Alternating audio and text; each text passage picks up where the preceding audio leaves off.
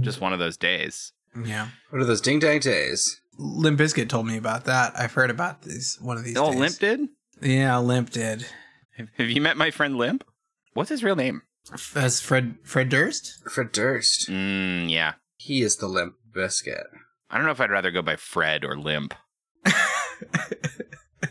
Limp is pretty bad. Well, but we can all agree that Fred Biscuit's the worst.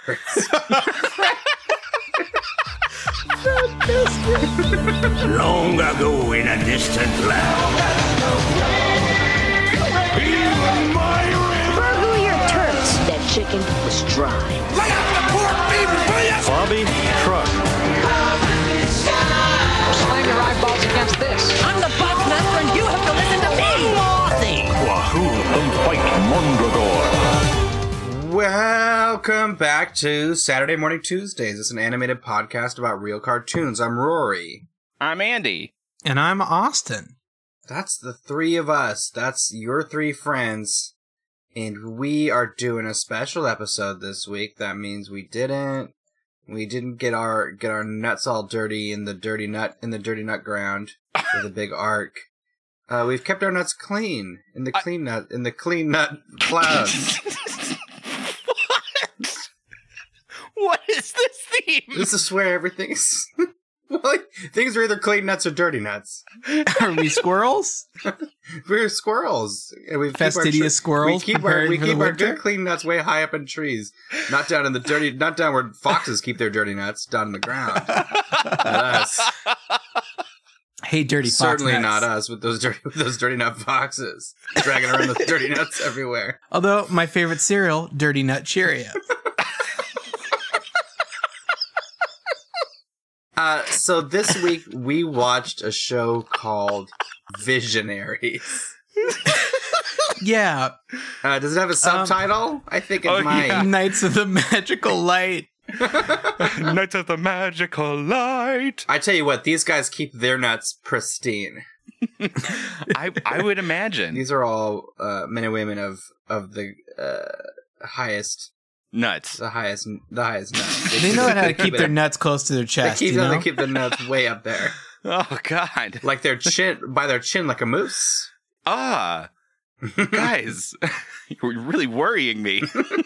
I want to cut through the nut chaff here really quick, and I want to talk honestly a little bit of shop talk about Visionaries. Normally, when we try to pick a show, You can't just Visionaries, Knights of the Magical Light. Normally, it takes us quite a while to decide on what shows we're going to watch, and we kind of bandy about some show ideas back and forth for a long time, and then we finally Acquiesce to somebody's stamping. Yeah. When Rory pitched, we were looking at a lot of them for a while and couldn't figure out what to do. And then when Rory pitched Visionaries, when he finally remembered the name Visionaries, Knights of the Magical Light, it was, I think, 0.1 seconds of unanimous decision making. Well, you couldn't remember it because Rory was like, what's that one where it's like magic is better than science? And we couldn't fucking figure it out for a really long time. I forget about this show in a very, I put it in a similar cabinet that I would put something like Vitor, where like you see the theme song and you're like, what the hell? But it kind of goes into this like strange dream place in your mind. Like maybe that wasn't real. Visionaries couldn't have been a real show. It super was, but not for very long. No. I have to point out, so this is a 1987 show, and I think here on the podcast we're going for like 1987 bingo because we've watched like half the shows that came out in 1987. It's a good year. Turtles, DuckTales, Dinosaurs, Brave Star, Bionic 6, Beverly Hills Teens, and Spiral Zone have all graced our podcast, and they all started the same year. I'm gonna guess whenever there's a true slam dunk, whether that's your Pokemon or your Ninja Turtles, that it kind of ripples out and everybody tries to get their shit together really fast. Mm-hmm. Yeah, I mean, we've obviously just sort of done a whole month talking about that with Pokemon, exactly. But we kind of spanned the lifetime of Pokemon clones, and I'm talking about just that immediate surge of like, oh shit. Yeah, when the He-Man money's out. Somebody else is making the money we want. Yeah. So what do you guys think? What DNA is this one cloned from? Do you think? I know there's a lot of G.I. Joe in this. King Arthur and the Knights of Justice is early 90s. Otherwise, I would have seen. Yeah, there's some definite parallels there. But it's pulling from a sort of Camelot-y feel. They're they're using like one-off little letters, some Kirkland brand Arthurian legends. Yeah, totally. With Merklin and Mortred. Yeah, Merklin. Let's just throw a K in there. Maybe an Lyn. Who knew? No one's gonna know. Although, what do the lawyers think about that? The funny thing about Merklin, well, several funny things are about Merklin, is that he was named after like their like lead character designer or something, like really? Fred Merklin, or yeah, it was like a last name. It just happened to work out that it also sounds a lot like that wizard we like. Pubic wig. Oh, and the wizard. Yeah, I was gonna say a pubic wig. Right. Yeah, that's the one that you have in your quick access memory. In your brain. Wizard Merkin. Yeah. It was animated by Sunbow Productions. Sorry, would a Wizard Merkin be like gray and long? Yeah, I think so. Yeah. But Sunbow Productions did this one. They animated, all of Hasbro's big boys. They were initially owned by an advertising company. Like, I just think it's really fun that the animation team was specifically advertising. Like, it was so blatant how much they were trying to sell toys that the ad companies were like, well, we have an in-house animation studio to make your cartoon for you. And they did G.I. Joe, they did Transformers stuff, and it was natural. They're just like, fuck it, let's do this. We don't know. These guys, we go back and forth with what we mean by when something is toyetic. Mm-hmm. But with these ones, I do not want to say they're especially toyetic, but they have this blockiness to them as if they were really anticipating having to make action figures. Mm-hmm. Like the guys doing the die casting came back and were like, no, we've got lots of input on your cartoon. Yeah, everything about the character designs are incredibly like moldable. Yeah. Yeah. Mm-hmm. It's so, oh my God. I kind of loved this. I don't know if you guys, Austin, from the comments you made before we started recording, I feel like you maybe hated every moment of this, but not quite. No, I'm still grappling with this. I'm still trying to understand how I feel about Visionaries. Because there's actually a lot that I liked. Can I point out one thing that might sway you a little bit that maybe you noticed or maybe you didn't? This show, in these 2 episodes, this show has snakes, spiders, and bees in it. And I want you to just know that there are bees and snakes and spiders. And those are usually boxes that we really like getting checked. And wizards. And wizards. We didn't get to the wizard jail episode, which apparently is later in the season. Multiple wizard jail episodes. It's like a thing they reuse. And Rory is just licking his chops looking for a wizard jail episode. That's where we're putting J.K. Rowling, am I right? Lock her up. Yep. Oh, God, that doesn't feel so good. That doesn't feel good when you say it. That one's emotionally complex. Yeah. That's a chewy burn. It is a time when magic is more powerful than science, and only those who control the magic control destiny. They are the Visionaries.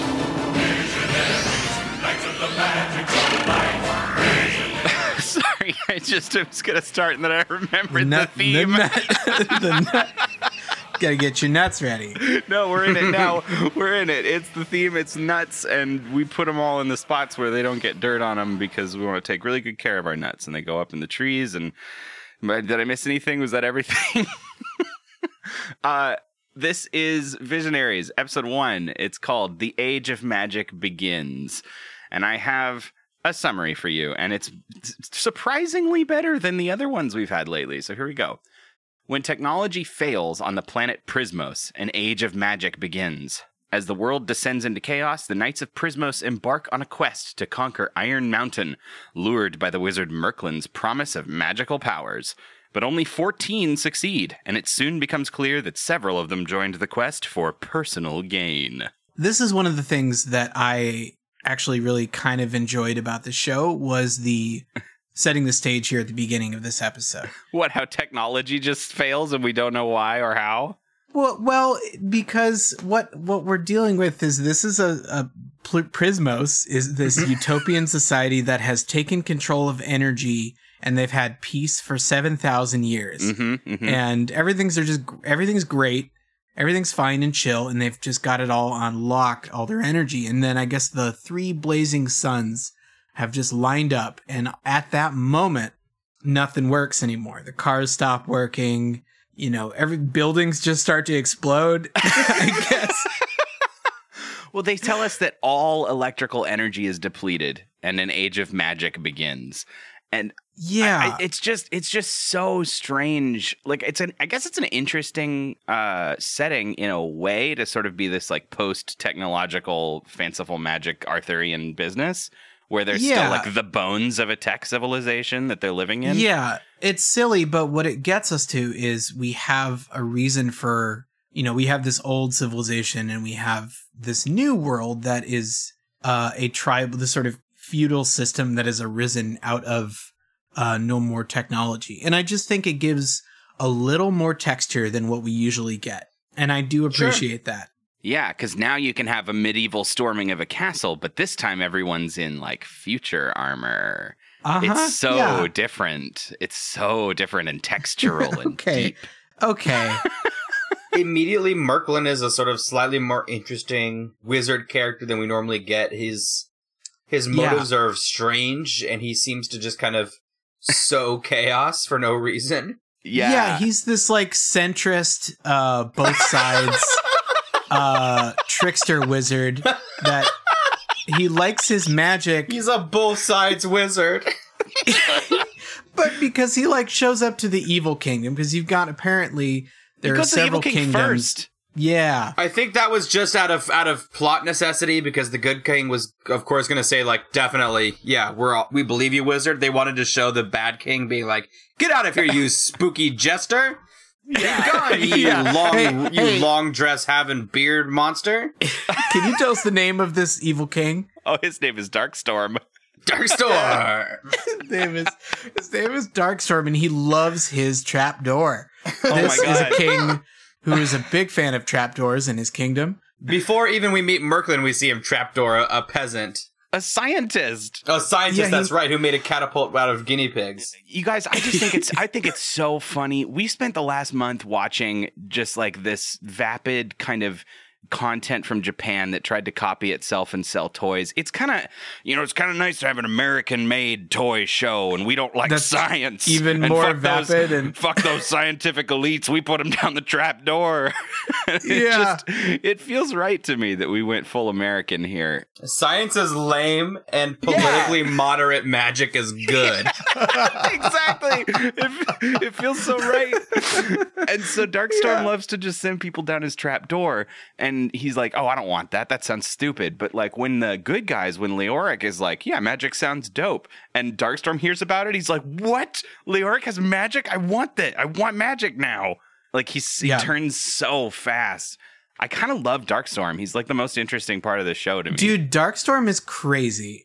And they lean so hard into him being an evil son of a bitch that it is kind of amazing. And the whole show has this sort of chaotic energy to it. Yeah, I was going to say, I enjoyed how tepid the allegiance is of pretty much all of his goons, save for perhaps one. Mordred. Mordred is famous bootlicker. He's our yes man. He's our Snively. They lean super hard into that as well. And so they do. The real crime is that those are the only real 2 characters that get any sort of definition. Yeah, the main characters are all completely milquetoast. They're all cardboard video store standees. Well, and it has a problem that's worse than Digimon, I think. Because like where we always I mean, Digimon was a lot of fun. I loved watching it. But like the problem that we always talk about is that there were way too many characters in episode 1 that we had to suddenly know.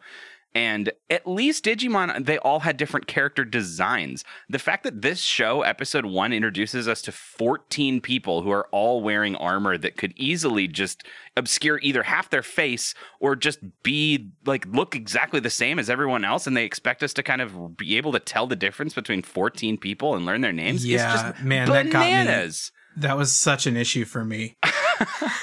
Well, and especially huge because, issue. and we need to talk about this because I think it's going to be a helpful way to structure the story in episode 1 here, especially because the whole episode is just little vignettes.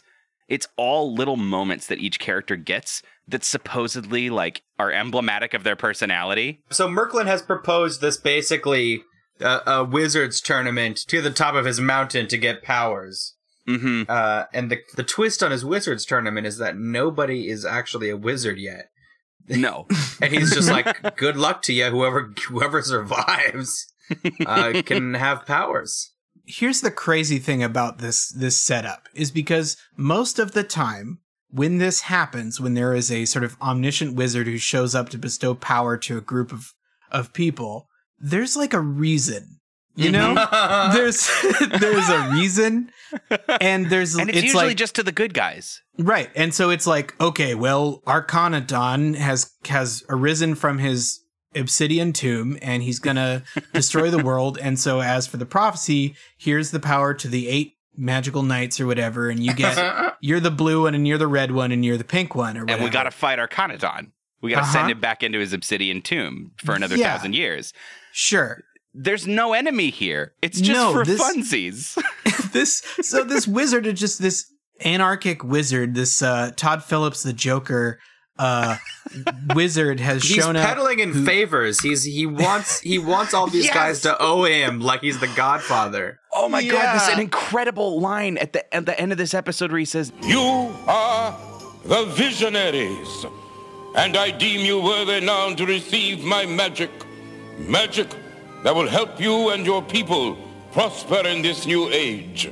Merklin, what do you want from us in exchange for your magic? Occasional tasks. Tasks? Yeah.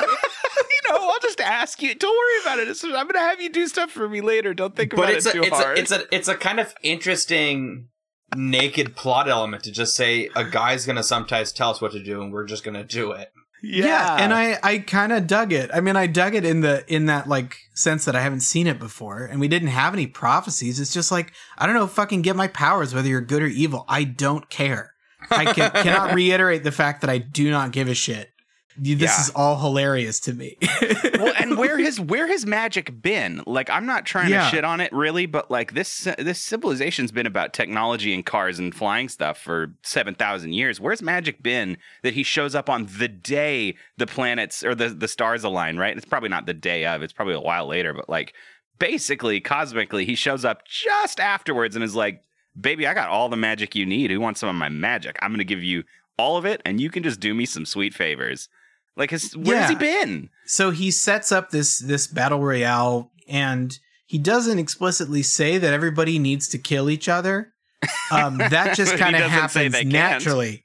No, he does not. But because all the people who show up, it's sort of like in the anime Hunter x Hunter, everybody kind of shows up, and they just got to get to the end here. Oh no, Annie, I'm so sorry, but unfortunately, and slowly cheering for anime is going to have to count. Yeah, sorry, Andy. You're going to lose some points here. No. 600, I think 600 points demerit to Andy. Yeah, I think that's fair. What is this scale anymore? It means nothing. We're trying to balance it out. Okay, I see. So anyway, so like the anime Hunter x Hunter, this tournament happens. And, yes.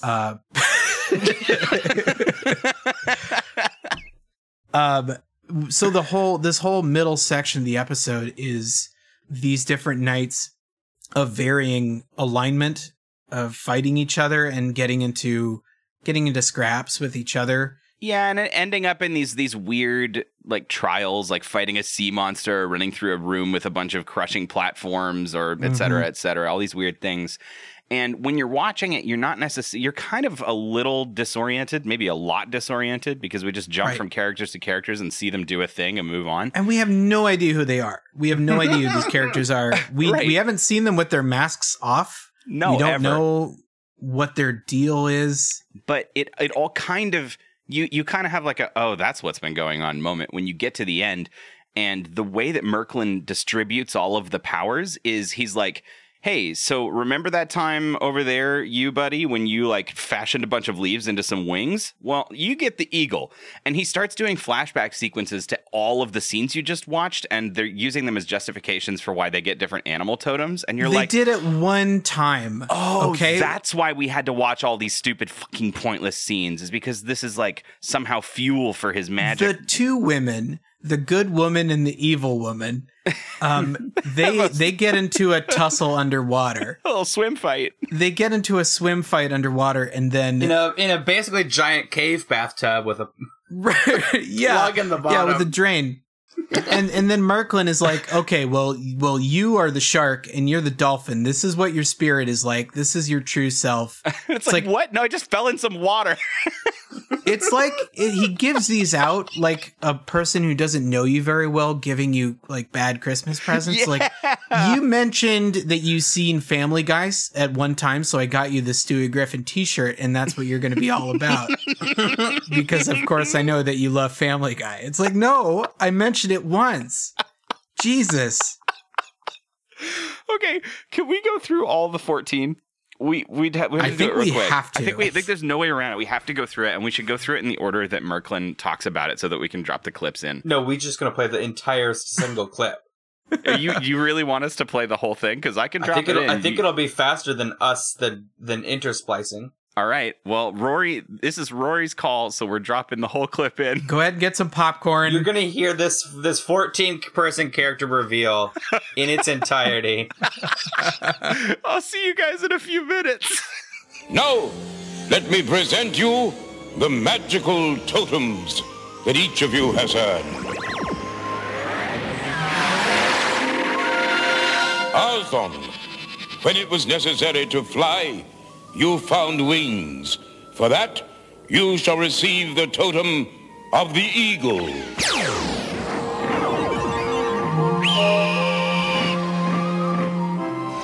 I knew this would all be worth it. Sindar, for your climbing ability and brute strength, I give you the gorilla totem.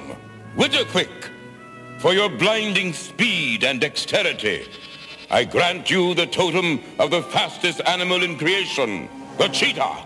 Krabex, for your deed, you shall earn the totem of the only airborne scavenger on Prismos, the Phylot. And you, Ektar, for sensing the ambush, shall receive the totem of the fox. Mortred, for bootlicking, above and beyond the call of duty, I give you the scampering beetle. I am offended. Stifle thyself. Forgive me, master. Forgive me.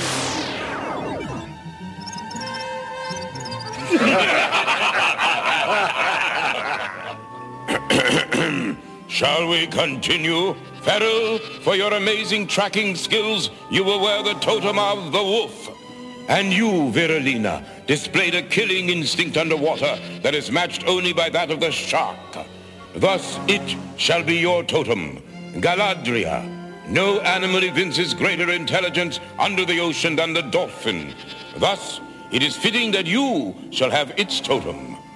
And Lexor, for turning cowardice into a defensive art, I grant you the totem of the armadillo. Be assured it was not cowardice. Silence before I bash you. There's no need to shout.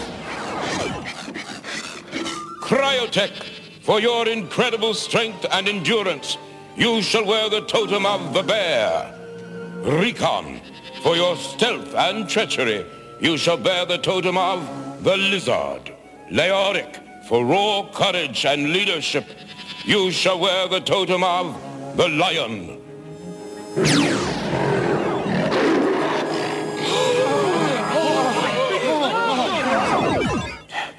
It's all right. I was merely testing. And Darkstorm, for your incomparable climbing skill and general sliminess, you shall receive the totem of the mollusk. These animals are the magical representation of your true inner beings. When you need them most, you will become them. So what do you think, everybody? Oh my God. I feel if like you're still here, we had to sit through that too. there's a few that I want to talk about specifically. Okay. Out of that. You know what was most offensive about this before you start talking about the individuals? Mhm. This was not even the first info dump of the episode. It might not even have been the second, long-winded info dump. It certainly was the longest, but the fact that we've spent so much of this episode already in exposition leading up to this is kind of mind-boggling. Yeah. Well, it's been a mix of exposition and then a few nights talking about botanical gardens and jousting arenas. Okay, really quick, the botanical gardens comment felt like it was a joke that I didn't get. It was a line of You know, I was thinking that since we're rebuilding New Volaric, we might have room for a jousting arena near the market square. A good idea, though I fear some of the citizens would rather have a botanical garden. Botanical garden? You must be joking. Is that like a pot? Do they want to smoke pot? Is that? There's tell what was going on. A few highfalutin put-downs that come up, or references. Mhm. The first thing we hear, Mortrid described as, and now for the record, this show can't have a target audience older than about 9, maybe 10. Yeah. And we hear him described as a sycophantic bootlicker. Yeah, and there's a great line saying, "What's the matter, Mordred? Is your tongue sore from licking your master's boots?" I love that. I did not know what noun was going to go at the end of that sentence. It was very jarring, but it's a great burn. Well, okay, so let's talk about Mordred. Mordred is one of the ones I wanted to talk about when he gets the thing, when he says, when he gives him the beetle, quote, for bootlicking above and beyond the call of duty. This guy, Merklin just beautifully pivots from oh yes, and for your valor, and then just goes over and it's because you lick boots, you piece of shit. There you go, you're a beetle now. You're a little beetle, you little beetle boy. He's so judgy and I love it. Merklin is a nasty bitch who loves drama. And I don't want to say, man, you're just a dirty slug. And the end one with Darkstorm, because he gets the mollusk for your climbing skill and general and you're just so sliminess. slimy. I don't know. It was so funny, but also so awful how long that was. And I can't believe you made me drop that whole clip in there. But God, I also love, this is the first time I feel like I've seen, usually there's an A-list scary animal for the main bad guy. Yeah. And this guy gets put with mollusk. Yeah. It's funny. It's pretty funny. He's got to wear that silly logo. He's not a pterodactyl or a T-Rex or a grizzly bear. Right. He's a mollusk. It's also worth noting they all have big TV screens on their chests that didn't have anything on them before they got the power, and now they do. Yeah, they're like if Teletubbies were G.I. Joes. Yeah. But it's also really funny because one of the factors in why they didn't keep making this show or the toys is because the toys were so expensive to make because they had holograms on their chest. Those hologram stickers made the toys really expensive to make, and then people weren't buying them as much, and they were like, well, fuck this. So their own design is just completely sabotaging themselves. And then some of them have these giant staves with, well, they just keep saying staffs. The power staff. Yeah, they've got power staffs. Let's talk about those. We just have a lot of this very printer-friendly stick. It's a real lack of a through line here, where everybody gets their own cool animal power, and then some people get staffs. The people who had staffs that they brought along, they get cool staffs that are different but similar powers that they can only use a little bit, and then they have to recharge and come back and recharge them. But they're often can be similar to the animal. So one has super speed, but it also, that person has a cheetah transformation, so they can kind of use their fast power and then use their other fast power. Right, but it's so confusing because one's for city and one's for highway. But like you said, it was basically the only rationale was those of you who just happen to have staffs with you right now get these extra powers. But some of them don't even make sense, and in fact are just more confusing because our big main good guy Leoric, his animal is the lion, which of course, Thundercat style, that makes a certain amount of sense. Your good guy gets the lion, but his staff has the power of wisdom, and when he uses his staff, an owl comes out of it and talks to him. So does he just get 2 animals? Like, for a minute I thought it was a different character because an owl came out, and then I realized no, he just has 2 animals. Like, it just seems so poorly thought out. Well, one of his guys has the brain wizard, who is a lot of fun. Oh my god. Yes, there's a knowledge guy who has a big throbbing brain. That's Arzon. Arzon has the eagle. Cool. Yeah, love these great names. So Arzon, after Merklin gives them their power staffs and their animal totems, he flushes them out of his cave like a toilet. Flushes them through a toilet, exactly, and then laughs at them while they go away. Like it's so funny. And then they're all flushed out into this like valley and start to have a tussle. And then I thought this was, in terms of stupid cartoon stuff, kind of cool. Darkstorm proposes a truce. Yes. And then it's sort of later revealed. So Leoric is like, yeah, dog, peace is dope. We're the peace guys. Love it. Let's bounce. And Darkstorm explains to his cronies that they're like, why? We don't like peace, do we? I thought we were the bad ones. I thought we were the dirty nuts. Yeah. not the nice clean nuts. And he's like, we are the dirty nuts, but guess what? But he is bound to honor his commitments. I am not. He has to say yes to peace, and he has to obey the treaty, and we don't have to do Dickens, which I thought was kind of tight. Yeah, and then he looks at the camera and goes, It is so much easier to be evil. Yeah, and then we get a little funny little cut to credits moment. The part that I really have to talk about. What's the guy with the eagle's name? Arzon? Arzon. This dude, walking home across the valley, they've all gotten separated somehow, comes across a beautiful girl in a hole. And his first thought is like, all right.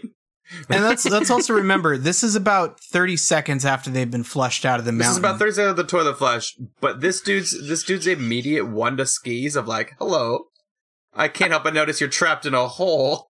And have no reasonable way to say no to what I'm about to propose. It's so disturbing. He's so skeezy, and he couldn't be happier to have found a hot girl in a hole. And so what got me about this moment is that the truce that you just mentioned, it's not just like we're gonna do this, like it's gonna be peace and whatever. The specific words that they use and all agree to is magic should only be used to preserve peace on Prismos. And what does Arzon do immediately but turn around and be like, hey, you want to see my magic staff do magic stuff? And like just starts doing magic to impress a girl. I just thought that was so funny. Like it's super funny because she's like, wow, you're strong. And he's like, you haven't seen nothing yet. Look at this power staff. Well, and the power staff reveals that lady is in fact Viralina, the evil lady, who is a shark, I guess, who can turn into a shark. And then the maiden just takes off her face and clothes, and it's just Viralina, who is a different hair color. It wasn't even magic. She just not had even a magic. Really good costume. Also, you can see in the beginning of episode 2, because this is where it splits, you see her holding just the face with eyes. Like, there aren't eye holes in this mask. It's just...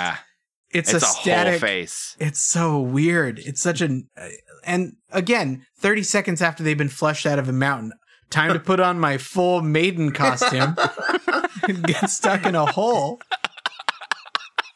This show is so wild. It's so wild. Also, before we move out of this episode, there's another line from Merklin that floored me, and I'd like to drop it, but the way he says it is... Somebody was protesting, like, hey, why do these guys get fucking staffs and I have nothing? I have dick all.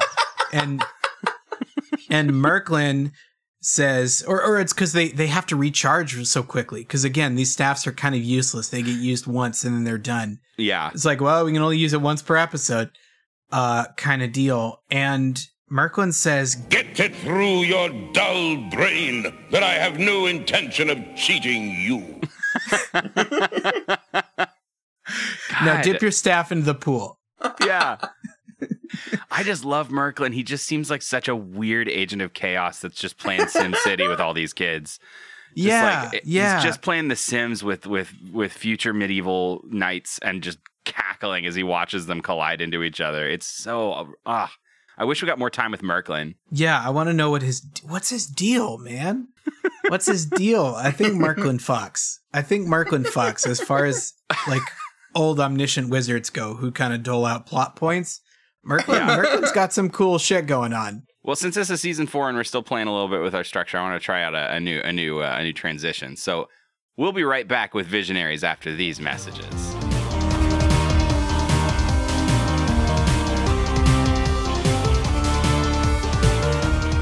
Hey, Rory. Yeah. Yeah, Rory, can you tell us about Dad's Old Big Box of Cables? Dad's Old Big Box of Cables is a great new subscription service from the many dad-related products you may have come to hear from, from us and other podcasters. So Dad's come out with a great new product where he's got a box of cables, and you get it's a subscription service. If you guys are familiar with those sort of like a little more interactive subscription services, like the ones where you get a T-shirt and you're like, nah, or yeah, and right. Mm-hmm. Yeah, so this is like that. You get the box of cables, and you decide on your cables, and then rather than sending it back to Dad because he doesn't want it, it's his old box of cables. You send it out to the next guy in the chain. He's gonna get some cables, and I say that it's a good way to get old cables. Yeah. And other than that, well, I don't know that it has to be much more than that. It's advertised as a box of old cables. You get old cables. That seems like fair. Do you pay more to get first pick of the box, and is it cheaper like when you get like the last dregs, or it just kind of keeps on moving, man? It's a box of cables the way that a bird's nest. Like, sure, everybody's gonna get a piece of the bird's nest, but at what point the integrity is lost and it's no longer a nest but a pile of sticks is it's sort of nebulous. So for the most part, it's just, here's the cables, man, do what you gotta do. It's a little like a pyramid scheme too, though, isn't it? It's a lot like a pyramid scheme because Dad is, he's a criminal. He's a criminal. So I don't know, but some people are very happy with their Cutco knives. So like, yeah. We're not all better than a pyramid scheme. I saw them use those big scissors to cut a penny in a shoe, and I had to have those knives. And then Dad said, "Well, if you'd like those knives, do I have a box? Do I have a box with your name on it?" Do you think every person down the line, sort of like with a little bit of wink and a nudge, they kind of just put some of their own old cables into the box and it keeps going? What they do, here's how you keep the box of cables going is you guilt your friends and family into letting you send the box to them. And they've got the boxes. They're now their problem. Sure, they get a cable out of it, and that's probably great if you love cables, but they're gonna have to continuously exploit their own network in order to get the box, out of their possession. I get so many Facebook invites for it. Yeah. All these old Facebook friends coming out of the woodwork telling you about their box of cables. Do you want to be your own boss? They say I run my own business. It's just a box of cables, dude.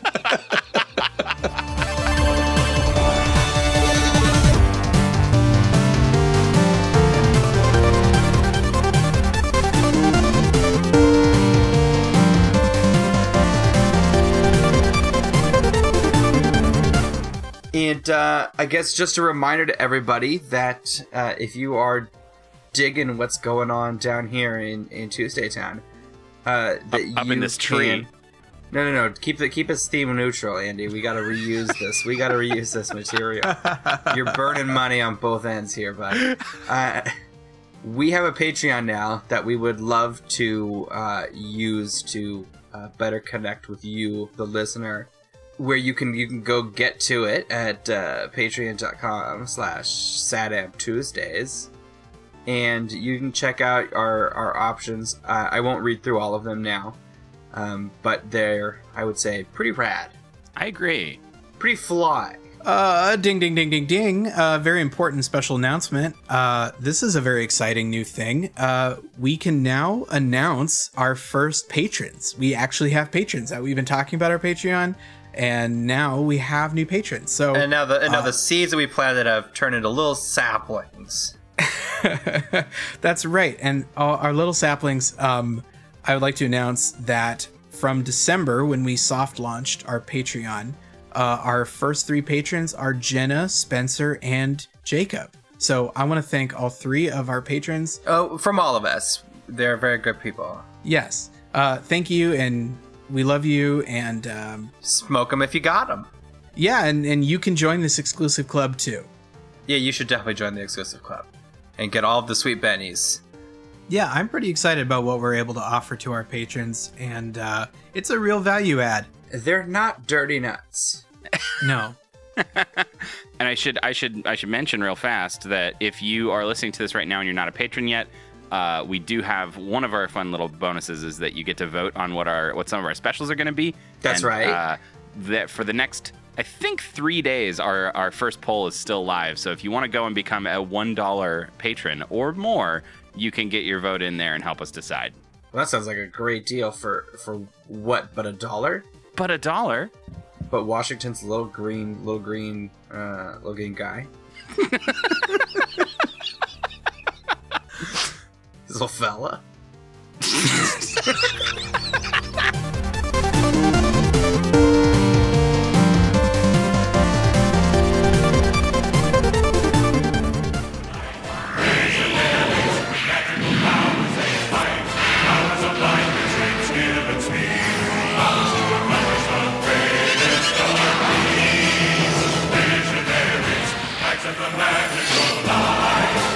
All right, my little squirrels, we are gathered around the tree for Visionaries Episode 2, The Dark Hand of Treachery. And here is the synopsis. We're Darkstorm. Cleaning our nuts together, just washing them. The 3 of us, we're just making sure we wash each other's nuts. We're close. Got to keep the nuts clean.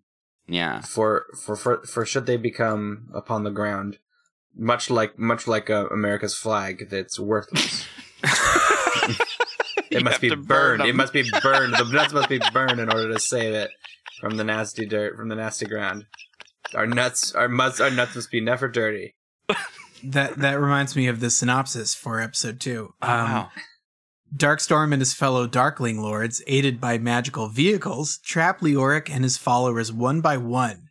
Imprisoned in the dungeon at Darkstorm's castle and stripped of their weapons, Leoric and his followers seem to be in a hopeless situation. Soon, however, Leoric realizes they must unite and names them the Spectral Knights. So I dig something about this episode that I'm sure is going to get evened out, or would have, across the toy line as the episodes and toys, mature. Mm-hmm. But there's something immediately very fun about the asynchronous nature of the 2 teams. One side's got power staffs and one side's got laser cars. It's pretty rad to have just like very different sets of tools, and they're not just all mirrors of each other. Yeah. And I think you are right. Like, based on what I was glancing through at the summaries of the rest of the season's episodes, I think that the good guys get cars too. But for now, I totally agree. It's fun to have things not be the same.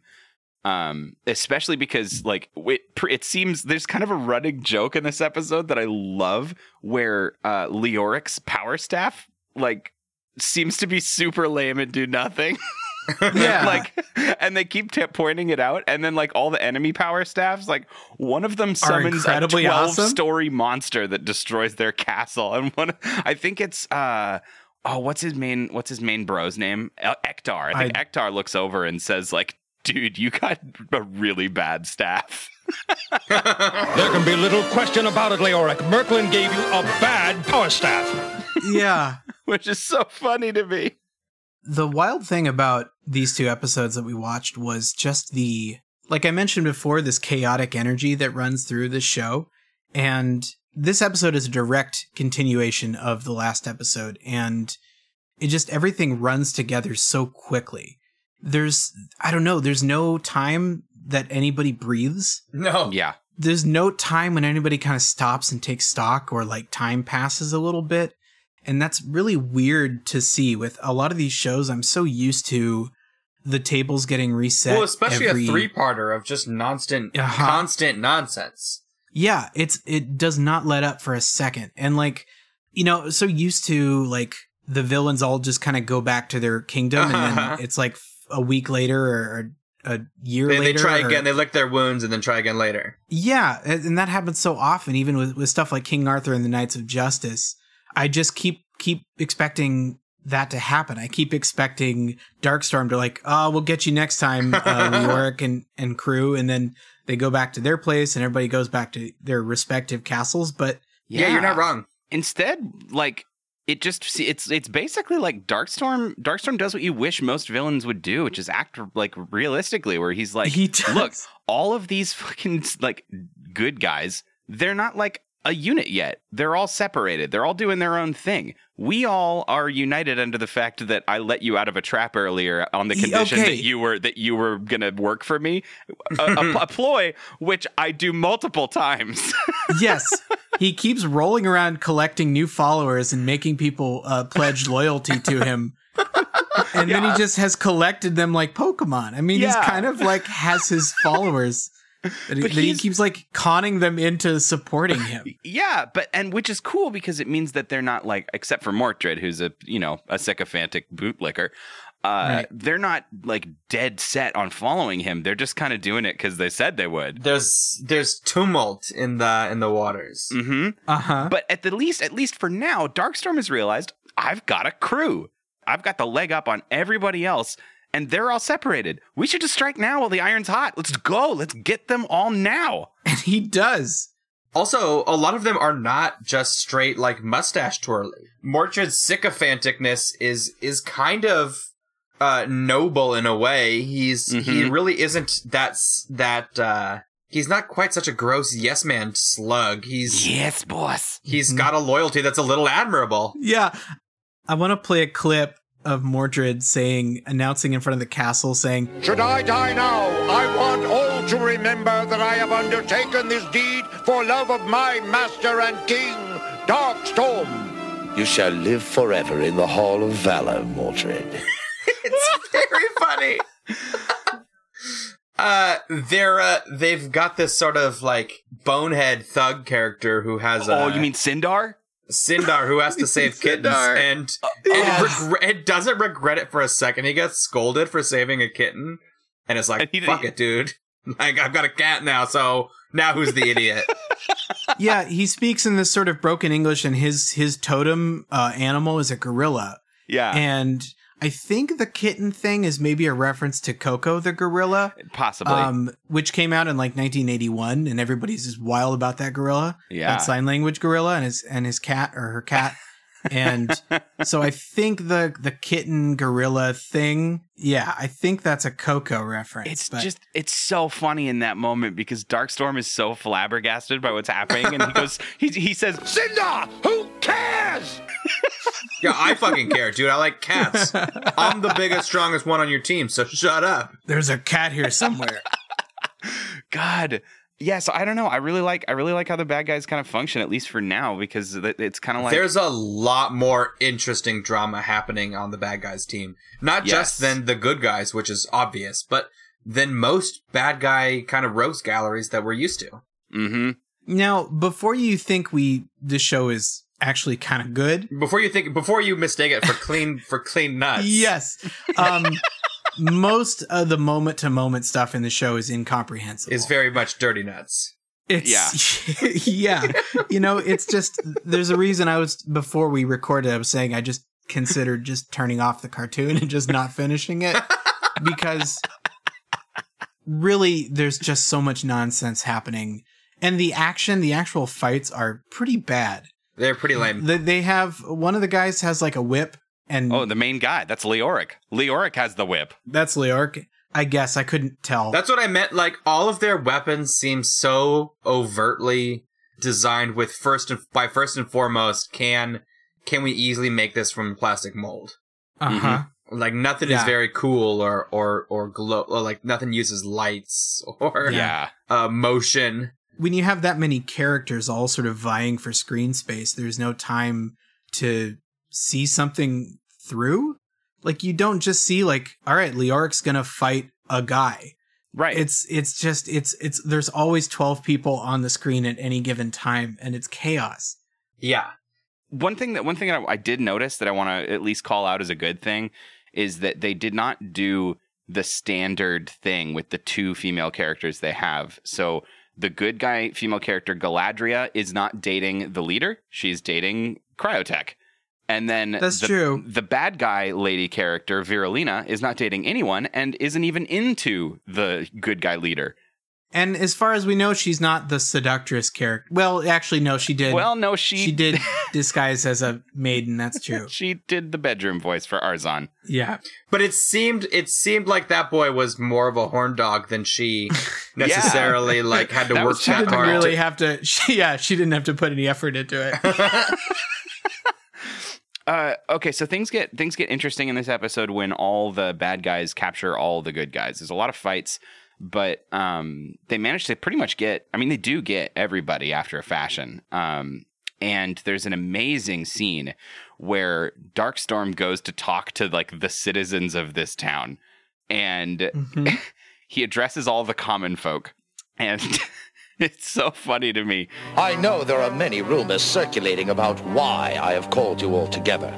Some of those rumors say that I plan to take away your property and even children. I do not plan to take anything. I do not have to. All you own is already mine, including your wretched lives! It's so weird. This guy comes up and yells at him and is like, You and your fancy magic do not scare me. I will fight you with the last ounce of my strength. And then he turns him into an old man and everyone freaks out and acquiesces. He rots a man. Yeah. And he does his same thing again. I will take a vote. All in favor of returning this man to normal will say, Darkstorm is master of all. Darkstorm is master of all. He's just like, it's so funny. He never stops doing the same gambit. And now he's got him. He's got him over a barrel. Now, my favorite Darkstorm scene was when some of his goons were in a junkyard and found some magic ships that started working again. They heard motors and like, what? Motors aren't supposed to work. And so I guess magic can make motors work. There's a glossing over of why they would know what motors are, but the fact that they are in a sort of like techno graveyard, so I don't hate it. Right. But so they fly this ship. They crash through the wall of Darkstorm's castle into his throne room, really just crash land right into the middle. They hop out, and Darkstorm, his first thought is, what have we here? I must drive it myself. It's not like you've wrecked the wall of my castle. You just like broke into my house and almost killed all of us. It's like, my turn. Whoa, me. My toy.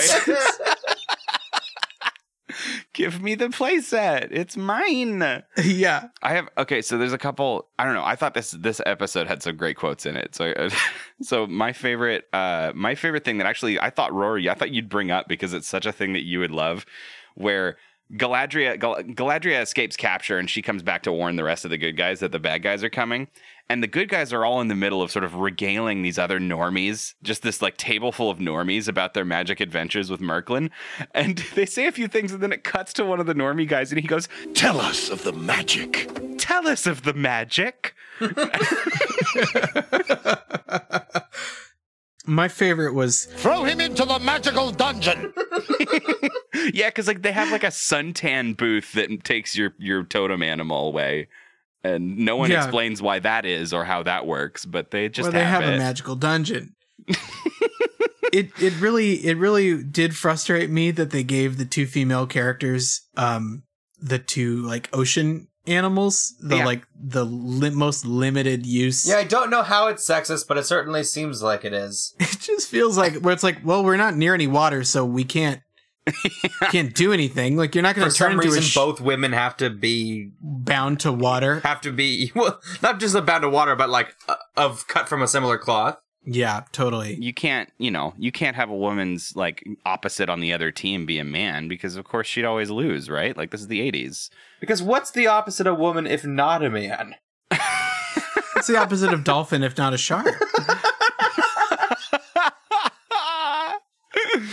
Oh God, I don't know. So this episode ends when all the good guys are in a jail cell together. They're being watched by the bad guy named Lexor, and they make fun of his voice. And he's like, "There's nothing wrong with my voice." He does internalize that a lot. And in that moment, they all they decide to form, quote unquote, the Spectral Knights, a sacred order or whatever, dedicated to doing good stuff or something. And they all kind of do a Hitler salute together, and they form a team. And then their dungeon gets flooded with water because Lexor is still really steamed about that crack about his voice, and that's where our to be continued is left. And the last thing that we'll probably ever watch of Visionaries. To let that moment breathe for a sec, I thought it was cool that it took this long for all the bad guys to even agree to be a team. All the good guys? Oh, no, I thought the bad guys were the ones who were like, oh, right, the good guys are like, we'll name ourselves. Yeah. Either way, it's an interesting idea that they don't kind of start as two teams of the goodies and the baddies. Yeah, it is nice. And they didn't really get into it much, but I learned from the Wikipedia page that most of the good guys are not even like from the same area. Like they're just here for the magic circus. Right, they're in like split kingdoms. You know, they're here to take the trial from Merklin, not to do anything else. They're from other places. Oh, that's right. That's super glossed over, but that's a good point. He'll come from all over this planet to do Merklin's trials. Yeah, and there was definitely a way to structure that first episode to pace this out so that we actually have time kind of learning, seeing them all like leaving their kingdoms and focusing on... Well, I got the impression they all seem to know each other. Yeah, and I don't know that that's true. They might, but like it's... But it kind of played that way. Nobody was introducing themselves much. Right. Yeah, well, they didn't have time because they needed to show us the animals of all 14 characters.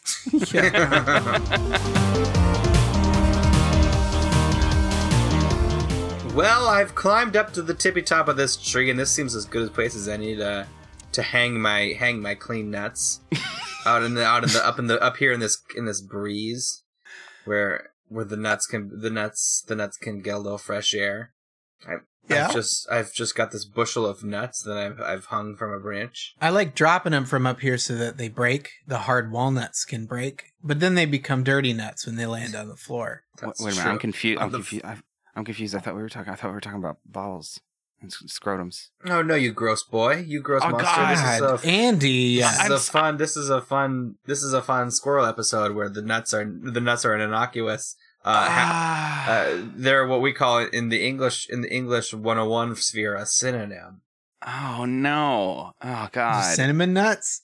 These synonym nuts. Synonym. What did we think of Visionaries? I really liked it. In like a really I think that there's a disease that's infected me from doing this show for more than 2 years. I think I maybe had a similar experience as Austin that was extremely put off by how unrelenting the nonsense is. But inside of it are some kind of cool choices I'm glad I got to see. I mean, the fact that the first episode is a kind of kill or be killed battle to get power that the wizard doesn't give a shit about who gets this power is something I have never seen before. Absolutely. Outside of maybe the anime Hunter x Hunter, but that's sort of a different case. But no, I guess what I'm trying to say is that my palate has been sufficiently just affected by watching all the kinds of things that we watch, and the fact that this show is better than Arthur and the Knights of Justice and is better than Spiral Zone made me excited. Like, I felt good about it, even though like there are clearly so many problems with this show. But at the end of these 2 episodes, I was like, I kind of wonder what happens next. How do they get out of that? How do they get out of that dungeon? It's filling with water. Maybe I should just hit next and find out. Part of the issue of watching the first 2 parts of a 3-part intro is that we don't really get to see the show being the show. And so I'm curious what just a random episode in the middle of the season looks like. Sure. And if it, has a little more structure, or if you can follow it, or if it spends more time in character development, I don't know. Probably not. I think it gets really dull after a bit. Well, look, most of the most bullshit shows that we've watched have lasted at least like 58 episodes or something. Mm-hmm. This was 13. They canceled it quickly. And you know how much bullshit as a 1987 cartoon you have to be to get canceled. Something did not work. Something didn't work for this with kids. And I assume it's because you just cannot follow it at all. Yeah. They didn't have enough power staffs. See, that would have been it. That would have been it. Dirty nuts. Yeah, so I guess thanks for hanging out with us for this little one-off special. Thanks for taking your nuts out and putting them up on the tree so that they can be clean. And is there anything else you want to say, Rory, about the nuts? Yeah, of course. Like we say every week, take your nuts out every once in a while. Make sure they're where you left them. Well, I'll see you next Tuesday.